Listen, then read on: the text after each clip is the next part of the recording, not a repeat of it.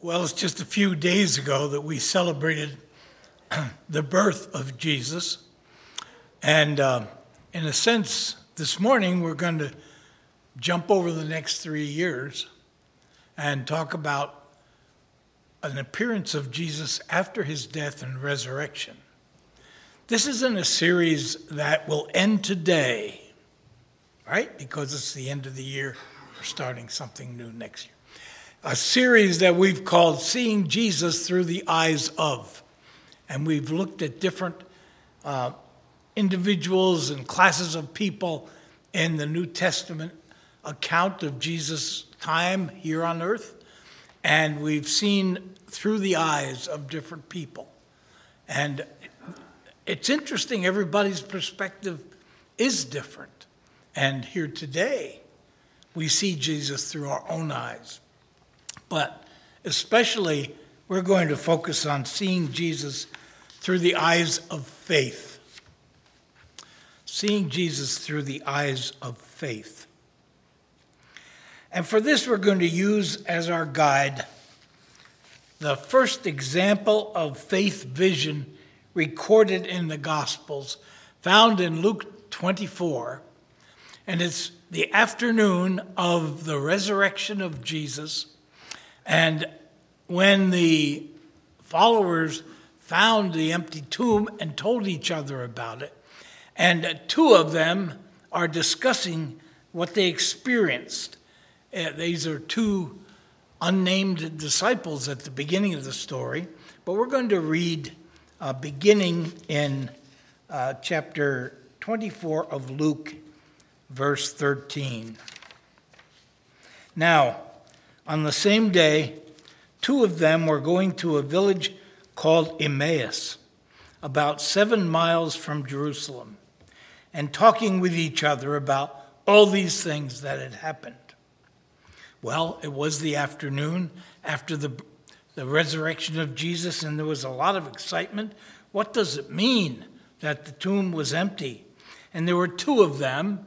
They're unnamed, and they're called from among the company of Jesus, or the disciples, and they were not among the 12 disciples that we know about in the New Testament, but there was a broader group of disciples, and they were part of that group. They were very close to that first family of Jesus and his disciples because they experienced the Lord's Supper with him the Friday before he died. And so that indicates that they were part of the inner circle. And in verse 18, later on, one of them is named. His name is Cleopas. And of course, the other one has received a name in history. Now we'll go back to the text in verse 15. Now, while they were talking and discussing, Jesus himself came near and went with them, but their eyes were kept from recognizing him. Now I'm going to tell you that there are some interesting tricks that we have in life, and one of them is that my papers got all mixed up here. I'm going to accuse someone who was up here, maybe Leon, of mixing up all my papers. Okay. So you may have to see how creative I am. Okay. With verse 15, he says, their eyes were kept from recognizing him. Their eyes were kept from recognizing him. It's as if God didn't want them to recognize him at this point. Why? Was he teasing them? Maybe we ought to learn from this that it's important not to experience the eyes of faith the first time we look at Jesus. We need to focus, we need to concentrate a little longer. And he will open our eyes when he is ready, or when he knows that we are ready. Let's follow through in verse 27. Excuse me. I managed to... Yeah, I know, but I got to find it on my paper. Verse 17. And he said to them, "What are you discussing with each other while you walk along?" And they stood still, looking sad. Then one of them, whose name was Cleopas, answered him, "Are you the only stranger in Jerusalem who does not know the things that have taken place there in these days?" And he asked them, "What things?" They replied, "The things about Jesus of Nazareth, who was a prophet, mighty in deed and word before the Lord, and all the people, and how our chief priests and leaders handed him over to be condemned to death and crucified him. But we had hoped that he was the one to redeem Israel. Yes, and besides all this, it is now the third day since these things took place. Moreover, some women of our group astounded us. They were at the tomb early this morning, and when they did not find his body there, they came back and told us that they had indeed seen a vision of angels who said that he was alive. Some of those who were with us went to the tomb and found it just as the women had said, but they did not see him. Then he said to them, "Oh, how foolish you are, how slow of heart to believe all that the prophets have declared. Was it not necessary that Messiah should suffer these things and then enter into his glory?" Then, beginning with Moses and all the prophets, he interpreted to them the things about himself in all the scriptures. And, verse 28, and as they came near the village to which they were going, he walked ahead as if he were going on. But they urged him strongly, saying, "Stay with us, because it's almost evening. The day is now nearly over." So he went in to stay with them. When he was at the table with them, he took bread, blessed it, and broke it, and gave it to them. Then their eyes were opened, and they recognized him the moment. Then their eyes were open, and they recognized him, and he vanished from their sight. What kind of joke is this? They said to each other, "Were not our hearts burning within us while he was talking to us on the road, while he was opening the scriptures to us?" That same hour they got up and returned to Jerusalem, and they found the 11 and their companions gathered together. They were saying, "The Lord has risen indeed, and he has appeared to Simon." Then they told what had happened on the road and how he had been made known to them in the breaking of the bread. Their eyes were opened, and then he vanished. They had a glimpse. Look at these key phrases that we see in this text, beginning with verse 16. Their eyes were kept from recognizing him. And then they saw, verse 23, they saw a vision of angels who said that he was alive. They saw the angels, but, verse 24, they did not see him. That's interesting. And then in verse 27, he interpreted to them the things about himself in all the scriptures. Now, they still did not know who he was. And as they were studying the scriptures, which they had with them, that was their way of dealing with what they had just experienced and hearing about the empty tomb. As they were doing this, he kept giving them new insight. What do you think this means? What do you think this means? I'll tell you what this means. And he, as they shared with him all these things, it slowly dawned on them. And then in verse 31, it says their eyes were opened and they recognized him. Now, notice, it doesn't say they finally opened their eyes. It says their eyes were opened. In the first line, we read that their eyes were kept from recognizing him. Now, their eyes are open and they recognized him. Isn't that interesting? It was God's time, and God did the opening, And God did the closing again because he vanished. Their eyes were opened. They recognized him. What does that mean? It's interesting, the word recognize. You linguistic scholars, means again, right? And COG is the root for the word know, knowledge, cognition. So they knew him. That means they somehow knew him before. That means they recognized something in him that was part of their experience before. There was an emptiness inside of them that he fit into. They recognized him. And then in verse 31, it says, then he vanished from their sight.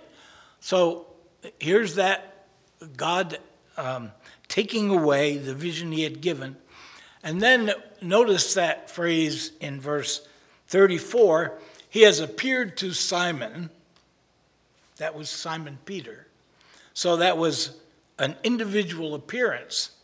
And maybe everyone has to have that individual experience. And he appears to Bill, and he appears to Joe, and he appears to Joyce, and he appears to Robert. That's what I'm going to suggest to you today. He appears to each one of us. And that's what saving faith is. And he opens the eyes of faith when we are ready. And then finally in verse 35, wonderful, because we celebrate communion next week, he was made known to them in the breaking of the bread. So first, he's made known to them in a voice of angels, but they really don't get him. And then he shares the scripture with them, and now finally they recognize him, and then he vanishes, and then they kind of get reacquainted with him in the breaking of the bread. I think this pattern is a description of our faith journey, that we have come to a place where our eyes had to be opened by God.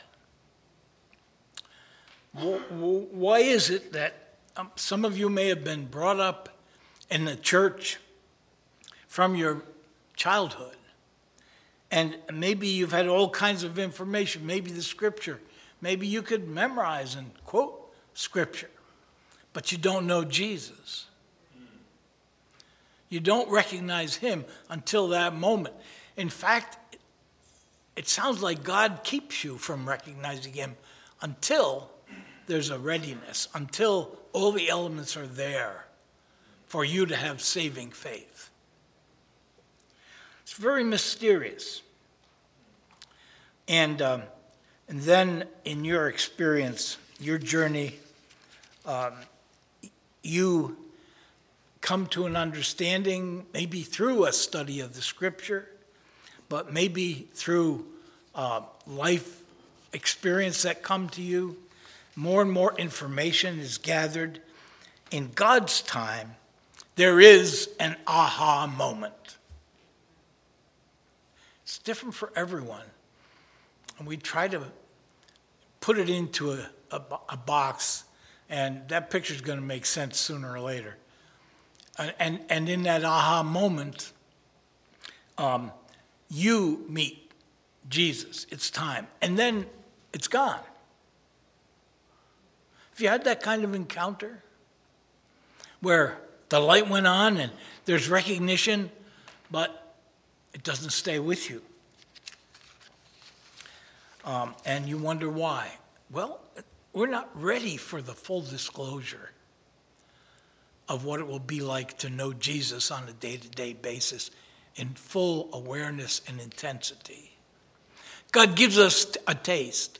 He gives us that first taste in which our eyes of faith are opened, and that just stays with us.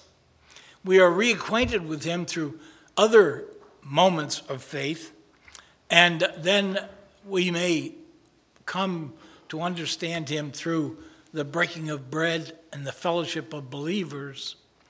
But that first moment is your moment, and it's God in his time showing you who Jesus really is. It can come in a time of great success and great high in your life. Or it can come in a time when you're at rock bottom. Connie already preached this part of the sermons through Carlos, our gardener, who was laid up from a car accident when he encountered Jesus. It could be from a loss of a loved one or a loss of a relationship, like a divorce. Or it could be from falling in love, that you become vulnerable to a new level of understanding, and that God treats that as readiness to fall in love with Jesus.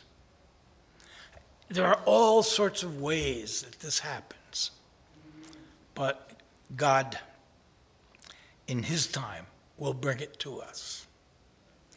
Now, what this slide is about is an attempt to show that I think there are some people who never are aware of how much their journey develops through life, but we are thinking all the time. And it's the difference between us and plants and animals, I think, although maybe they have more consciousness than we know about. But our consciousness, we see ourselves in a new way when we have a moment when we finally understand that mathematics formula. Or when we finally realize that that caterpillar became that butterfly. Or when we see the kind of sunset that we had the other day, when everything was gorgeous and red and orange. And those kinds of moments lift us to a new level of understanding of who we are, a new level of consciousness. And sometimes this has become more of an experience to us. And in some, if we can go to the next picture, in some systems, we organize this more. We call it philosophy, or we call it religion. This is a kind of mystical experience in an Eastern religious format. And as we do that, we're understanding ourselves in a larger dimension of reality. And all of these things are intriguing, and they're opening us up to new understanding, seeing ourselves by seeing God and interacting with that reality. And then Judy and I watched a documentary the other night that was very fulfilling. It was about mushrooms. And it's a scientific study. And it's amazing. These mushrooms, that's just a little bit. There's a whole network of mycelium under the ground, and they're all over the place, intervolved with the roots of trees and plants and worms and other things that we don't even know about. And those mushrooms exist, but then the film goes on to talk about the documentary, and it's all done in a scientific study, talk about those magic mushrooms. And this drawing, this piece of artwork, is representative of the kinds of things when people go through the psychedelic experience, that we get from LSD or psilocybin or whatever the magic mushroom thing is. And they're aware of having another kind of consciousness. Now, all of those things are part of the human experience. And all of those things are a way of stretching us and pushing us and helping us to know that we are not just this. We're not just this.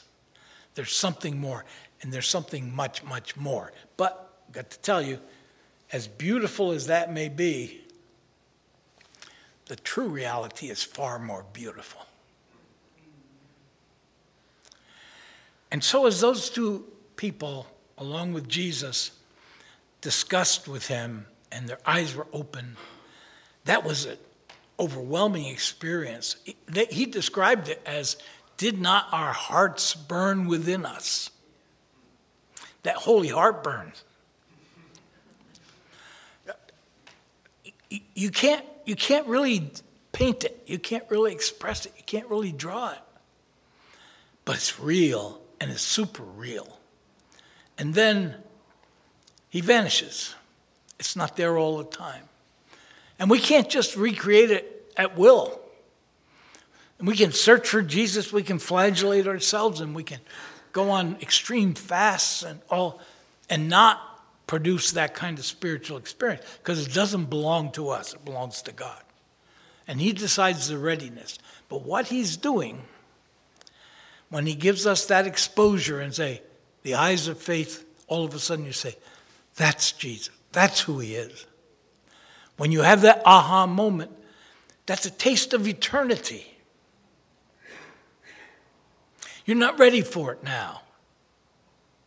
You can't stand it 24/7 now. But that's eternity. And it's far beyond all of those imaginary visions and drawings. It's your experience of the Lord, which is personal, which is yours and unique.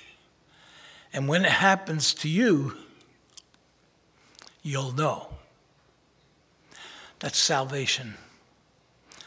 That's the new birth. That's the new life that God came, that Jesus, he sent his son into this world to give us. And we, all of our life experience, all of our high experiences, the mountain peaks of our lives, are just hints of what he has prepared for those who love him. And it begins when the eyes of faith are open. I know we all have our own journeys, and there may be something in you that's saying, well, that's for some people, emotional people, mystical people. No, man, I'm the world's biggest skeptic, and I want to touch it and feel it. But those moments in my life have surprised me and have shaped me. And I believe that's God's revelation leading me to open the eyes of faith. And if you're at that place now, you can't make it happen, but you can say, Lord, I'm open. May not happen in this moment because it's my timing, but surprise me, Lord. That's what happened. See, those guys were looking and looking and looking for the truth, and the truth was right next to them all the time. Searching, and Jesus tapped him on the shoulder and said, and then he was gone.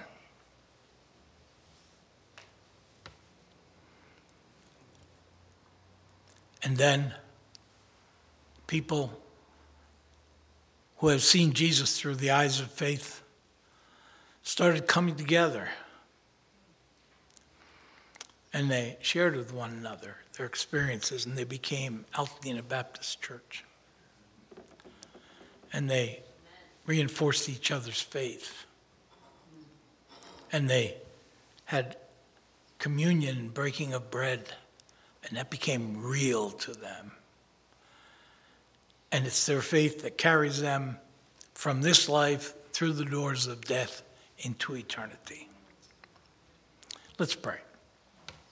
Father, I thank you for the word, and thank you for the ability to perceive what we can right now. And we know that you're going to surprise us, each individually, with some new insights. In your time, Father, may we be open. May we not be preoccupied with our self-centered way of viewing life, and may we be ready for the awe of discovery of the greater truth of how we fit into your eternal plan. We ask in Jesus' name. Amen.